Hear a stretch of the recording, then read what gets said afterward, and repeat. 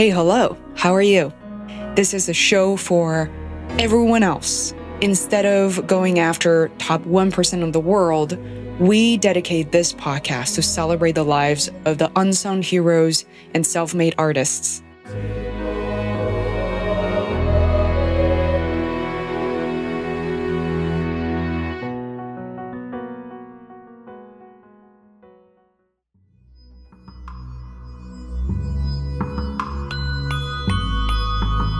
Why helicopters? Maybe it's because anybody can fly an airplane, and I always like to do something that's just a little bit different.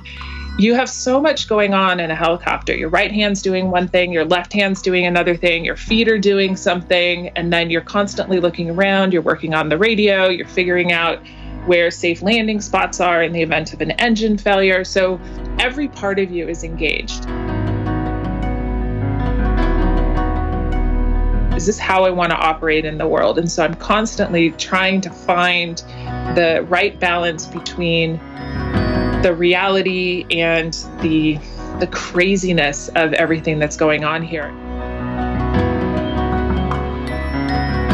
As a natural connector, I'm constantly looking for ways to introduce people to each other, whether they're investors to investors, investors to startups, or even resources to continue to build what I'm calling this mesh network of support in order to get more money into the hands of these female founders, founders of color, LGBTQ+ founders, because money is power and we really need to see a shift in order to really level the playing field. The good news is that there's no single path into angel investing, and that's one of the things that I really want to make sure is really clear for a lot of women, especially who are generally not big risk takers.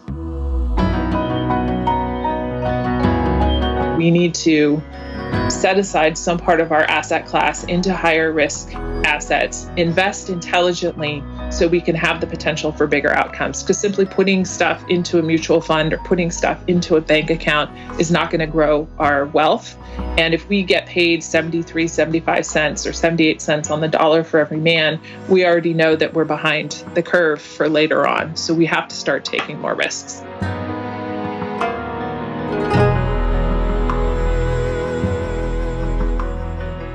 Hi, listeners. This is Fei Wu, your host for the Fei's World podcast.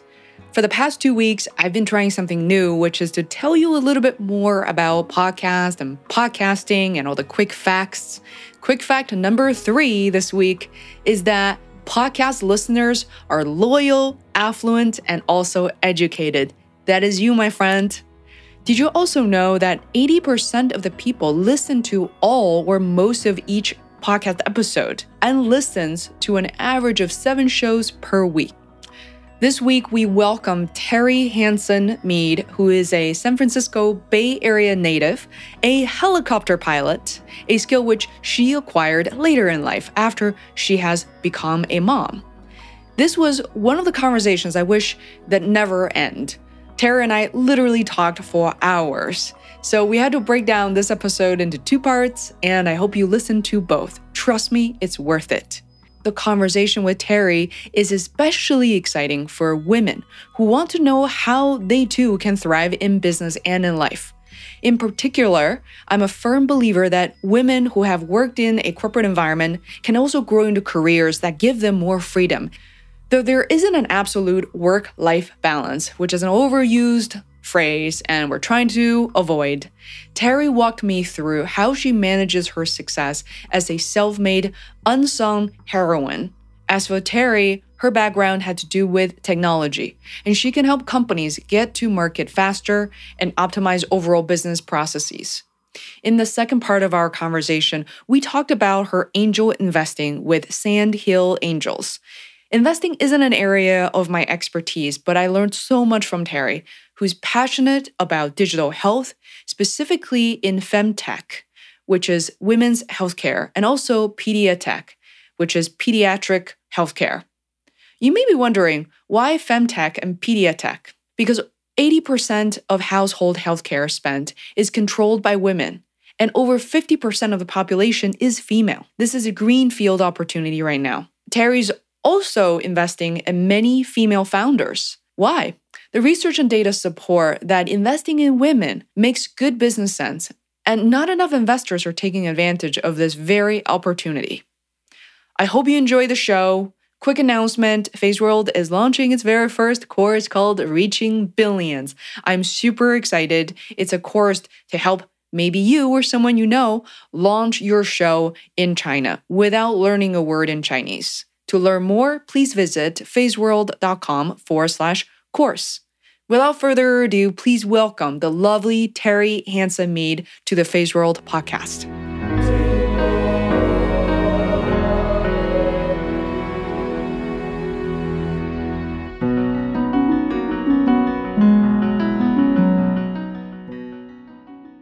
I was really touched when I received your email. It wasn't a canned version of, "Hi, would you like to be on my show?" or "You seem interesting," but it was so well curated, and I was really touched by that email. I opened that up when I just landed in, I believe, Portland, Oregon, after a 6-7 hour flight, and just kind of, that moment being out of town, it warmed my heart, and I was so excited just in the taxi reading it. So thank you for that. No, well, I think, thank you for saying that. I do spend a lot of time on my messages to people, introductions, to make sure that there's context, that there's value, that there is something that's very personal. We're inundated with information. And so if there isn't a personal touch or there isn't something that gives us the ability to connect, we're just going to disregard it. So thank you for saying that. It's helpful for me to know that the effort that I put into something actually has value.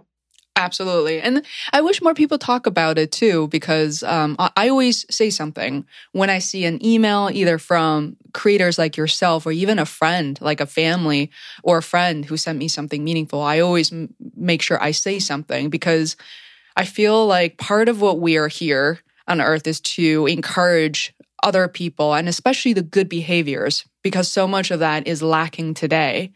So with that said, Tara, the first thing that caught my eye, that I felt like, I don't care what other people ask you, the first thing I want to talk about is the fact that you were working as a pilot. So I'm commercially rated, but I don't work. It's a hobby. I do it for fun. But I have a commercial rating, and if you want to, whenever you want to get started, I can explain why I got a commercial rating in addition to my private. But I've never done it as a career. It's always been a hobby. It's something that I paid for because I always wanted to do it, and I became a commercial rated helicopter pilot to be a better pilot. So it was to be a better and safer pilot. Maybe one day I'll get paid to do it, but it's just a hobby. Well, so let's talk about that. I feel like I'm one of your best friends. Like, Terry is, I'm putting all these labels and titles on you. But thank you. Thank you for clarifying that. Tell us why you decided to become a pilot. Like, how old were you? I guess, what were you going through at the time? I mean, it's a pretty big commitment. It's so funny because it showed up on my Facebook memories that 9 years ago at this time, I was doing my final prep for my check ride to get my private rating. So it goes back to my dad flew fixed wing. He had a Cessna 152 and flew out of Hayward, California. And I got to go up and fly with him. He worked a lot. So it was always time to get daddy time with him when he would go flying. And when we were about 8, so you know it, but your listeners don't know, I have an identical twin sister. And so she and I had an opportunity to go up in a helicopter at an air show. And inside my head, I just said, one day I'm going to fly one of these things. And I never told anybody until, 15 and a half years ago, when my husband and I moved down the peninsula from San Francisco. We would drive by the San Carlos Airport, which is middle of Silicon Valley, and I'd see all these helicopters and just say, one day I'm going to fly one of those. One day I'm going to fly one of those. And my husband got so sick and tired of hearing me say that for my 38th birthday, he gave me a discovery flight. And he thought, okay, she's going to say this is too expensive, this is too noisy, this is too something or another, and that I would just shut up. And instead, I just said, if I don't do this now, I'm never going to do it. And the client projects I was working on, I had some flexibility, and I decided just to go for it. And it was almost 10 years ago. 10 years ago in April was when I had my first discovery flight. And then I jumped off and just said, I'm going to go get my license. Wow. So I'm so glad you did that, because it's not so much of a hobby to say, I'm going to learn how to Zumba dance or how to take swimming lessons. This was quite a bit of a commitment. But tell me about your initial experience at the time. I mean, what was the training like? Were you scared? So getting my license was one of the hardest things I'd ever done. I have kids, I had, an MBA, I've started a business, but getting the license was one of the hardest things. I was raised, I was born in San Francisco, grew up in the East Bay in Northern California. And not that I was raised as a girl, but I didn't know anything about mechanics, and I'm not aerodynamic type things that aren't tangible or difficult for me from a conceptual perspective. So the first instructor that I had was this guy named Aaron. And I decided to go with him only because he's the one that I did the discovery flight with. And I thought, okay, I'll just get started with him. And after the first month, I was like, this does not feel right. I didn't feel like I was progressing. I'm very goal oriented. I like to know what the target is and I like to hit the target. And so I told him, I said, I need a better plan. I need to feel like I'm accomplishing something. I don't feel like I'm accomplishing anything. And so the next month continued to be more of the same. And we were in the air and just had a little bit of a fight in the air over a misunderstanding. And I just said, you're fired, you're done. So that was 2 months that I felt like I'd kind of wasted. And then I bounced around through 2 more months of a couple of other instructors until I landed on this gal, Monica. And Monica was 19, had just finished her CFI or flight instructor school. And I was essentially her first student. And I was like, oh my gosh, here she is, 19. What does she know? How is she? Oh my gosh, she was amazing. By Halloween, I passed my written exam with 100%. I soloed by Thanksgiving.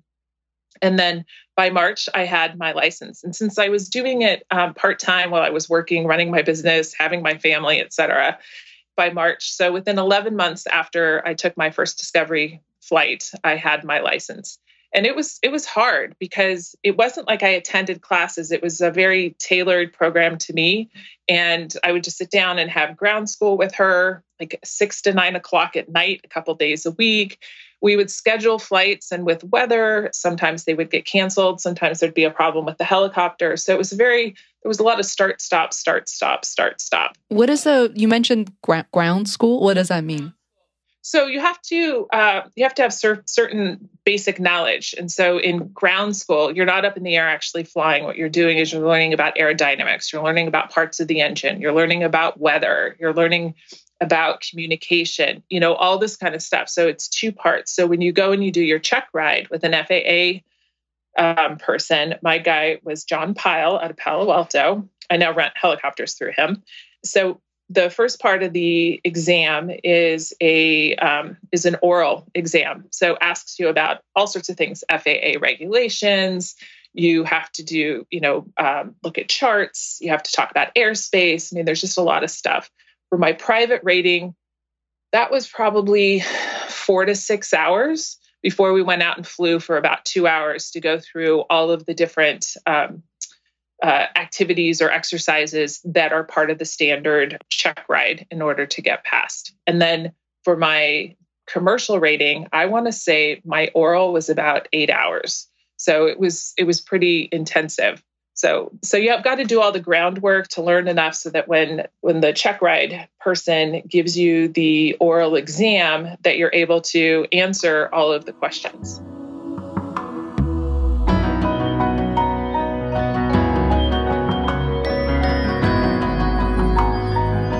Hi there, you're listening to the FaceWorld podcast. This is your host, Fei Wu. Today on the show, I'm joined by Terry Hanson-Mead, who is a San Francisco Bay Area native, a helicopter pilot, an angel investor, and a kick-ass female entrepreneur.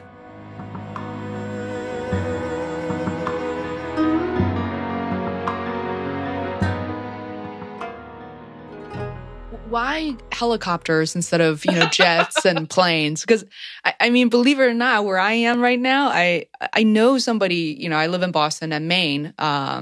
It's just about, let's say, 3-4 hours away. And I know there are people I knew who took lessons. I was able to fly jets, I guess, back and forth. I don't know. Why helicopters? So when I'm around fixed wing or airplane people, they ask me, why helicopters over airplanes? And I'll say, well, because anybody can fly an airplane.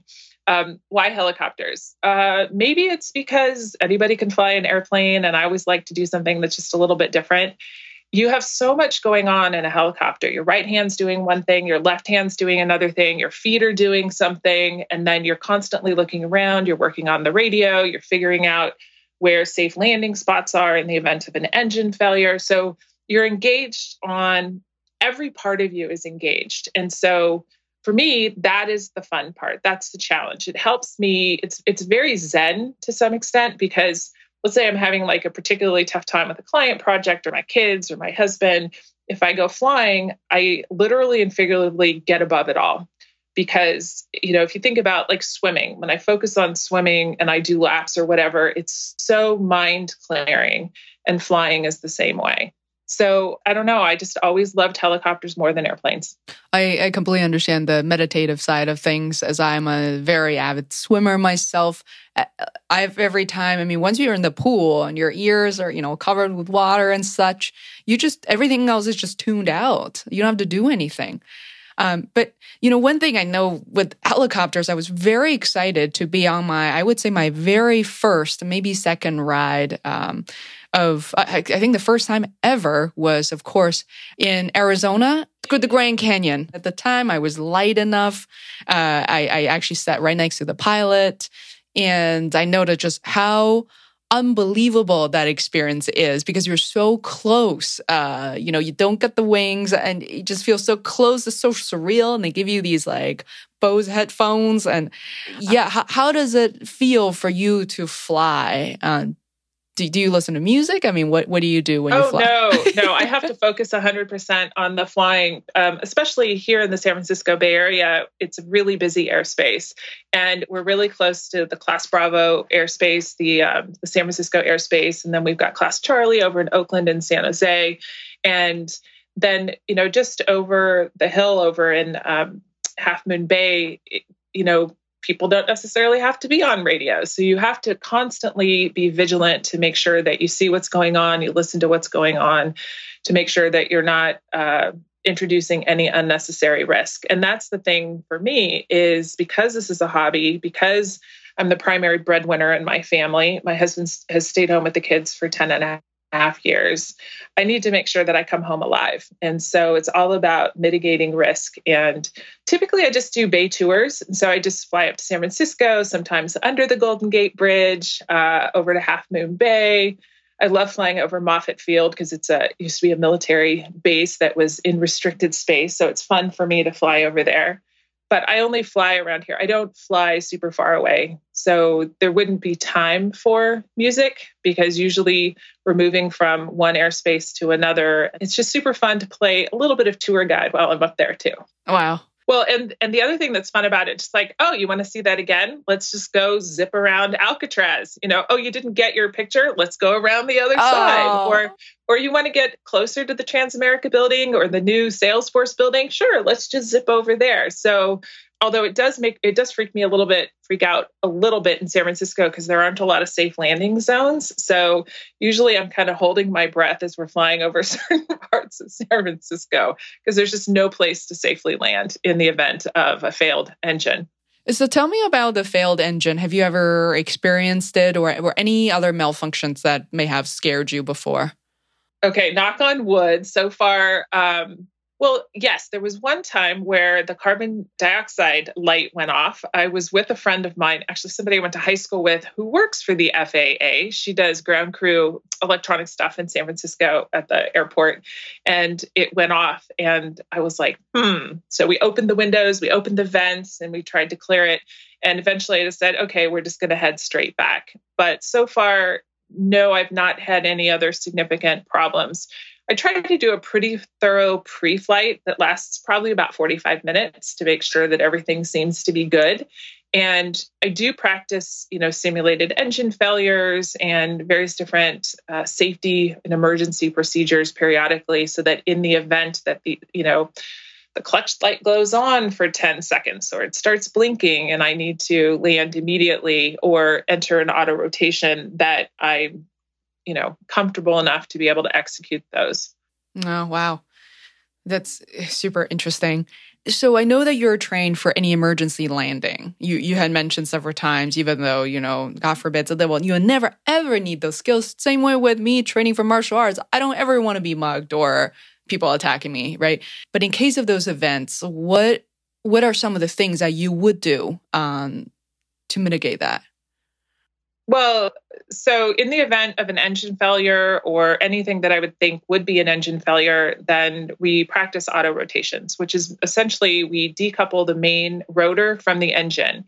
And so the thing about that is there are three different types of energy. You've got airspeed, you've got altitude, and you've got the kinetic energy that's built up into the main rotor. And with flying, it's all about energy management. And then when you enter an auto rotation, you use up that energy. So we pitch for a certain airspeed. We try to make sure that the rotor RPM doesn't get too low or too high. If it's too low, it stalls out. If it's too high, we can, damage it.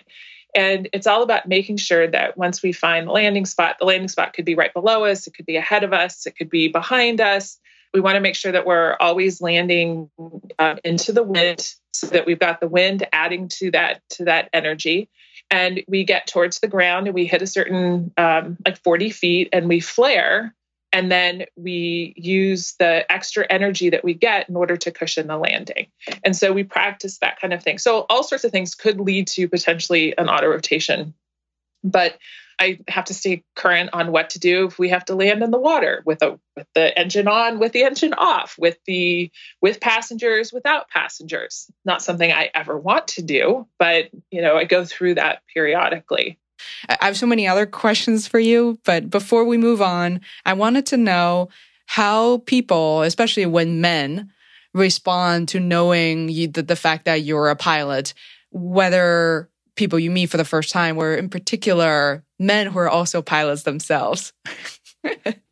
So that's actually a really great question. And I'll come to the second part of men who are pilots. So being a helicopter pilot is incredibly advantageous to me in the industry that I'm in because I do IT strategy and IT compliance for biotech, med device, diagnostic, and digital health companies. I'm also an angel investor, an advisor, an expert witness. I'm often the only woman in the room. And now that I'm over 45, it's very easy for a lot of people to dismiss me as a woman.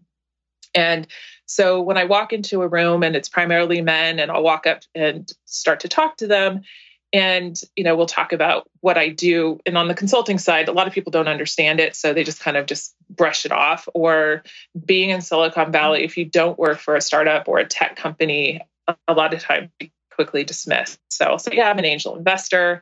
And that might pique their interest. And then we'll start talking about something and something will come up and I'll say, oh yeah, and I fly helicopters. And oh my gosh, all of a sudden, whoop, I get all the attention and all of a sudden I have credibility. And it's really sad and pathetic that it takes something like that in order to get the credibility. But it's one of the reasons why I drive a Tesla, because then I can be a part of a conversation, especially here where every other car is one. And then being a helicopter pilot. So trying to get the attention and not to be quickly dismissed by men in general, it's incredibly helpful.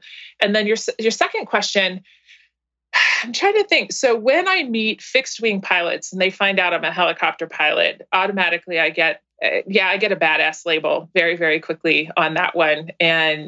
But if it's other helicopter pilots, it really depends. It's interesting. This week, Heli Expo is happening in Vegas, and I'm not there, unfortunately. And usually, female helicopter pilots, we are well taken care of. Other male helicopter pilots have a great deal of respect for us. Oh, that's so good to hear, because not that I was too concerned, just given your energy level and frequency, I think you can handle pretty much anything. But, being a computer programmer earlier in my career, I felt there was a lot of pressure from men to kind of dismiss your ability of any kind in addressing the issue. That it was really hard, I would say 15 years ago nearly. But I think the industry, it's changing.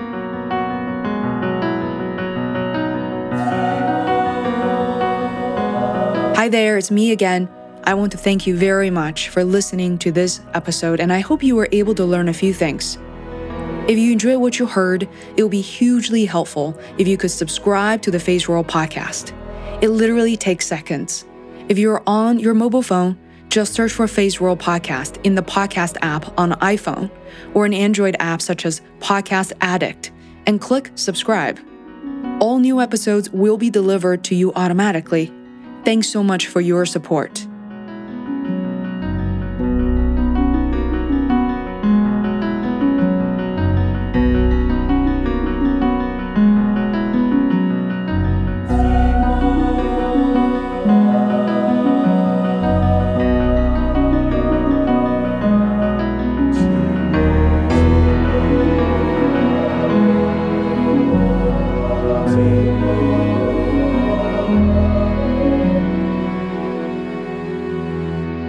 See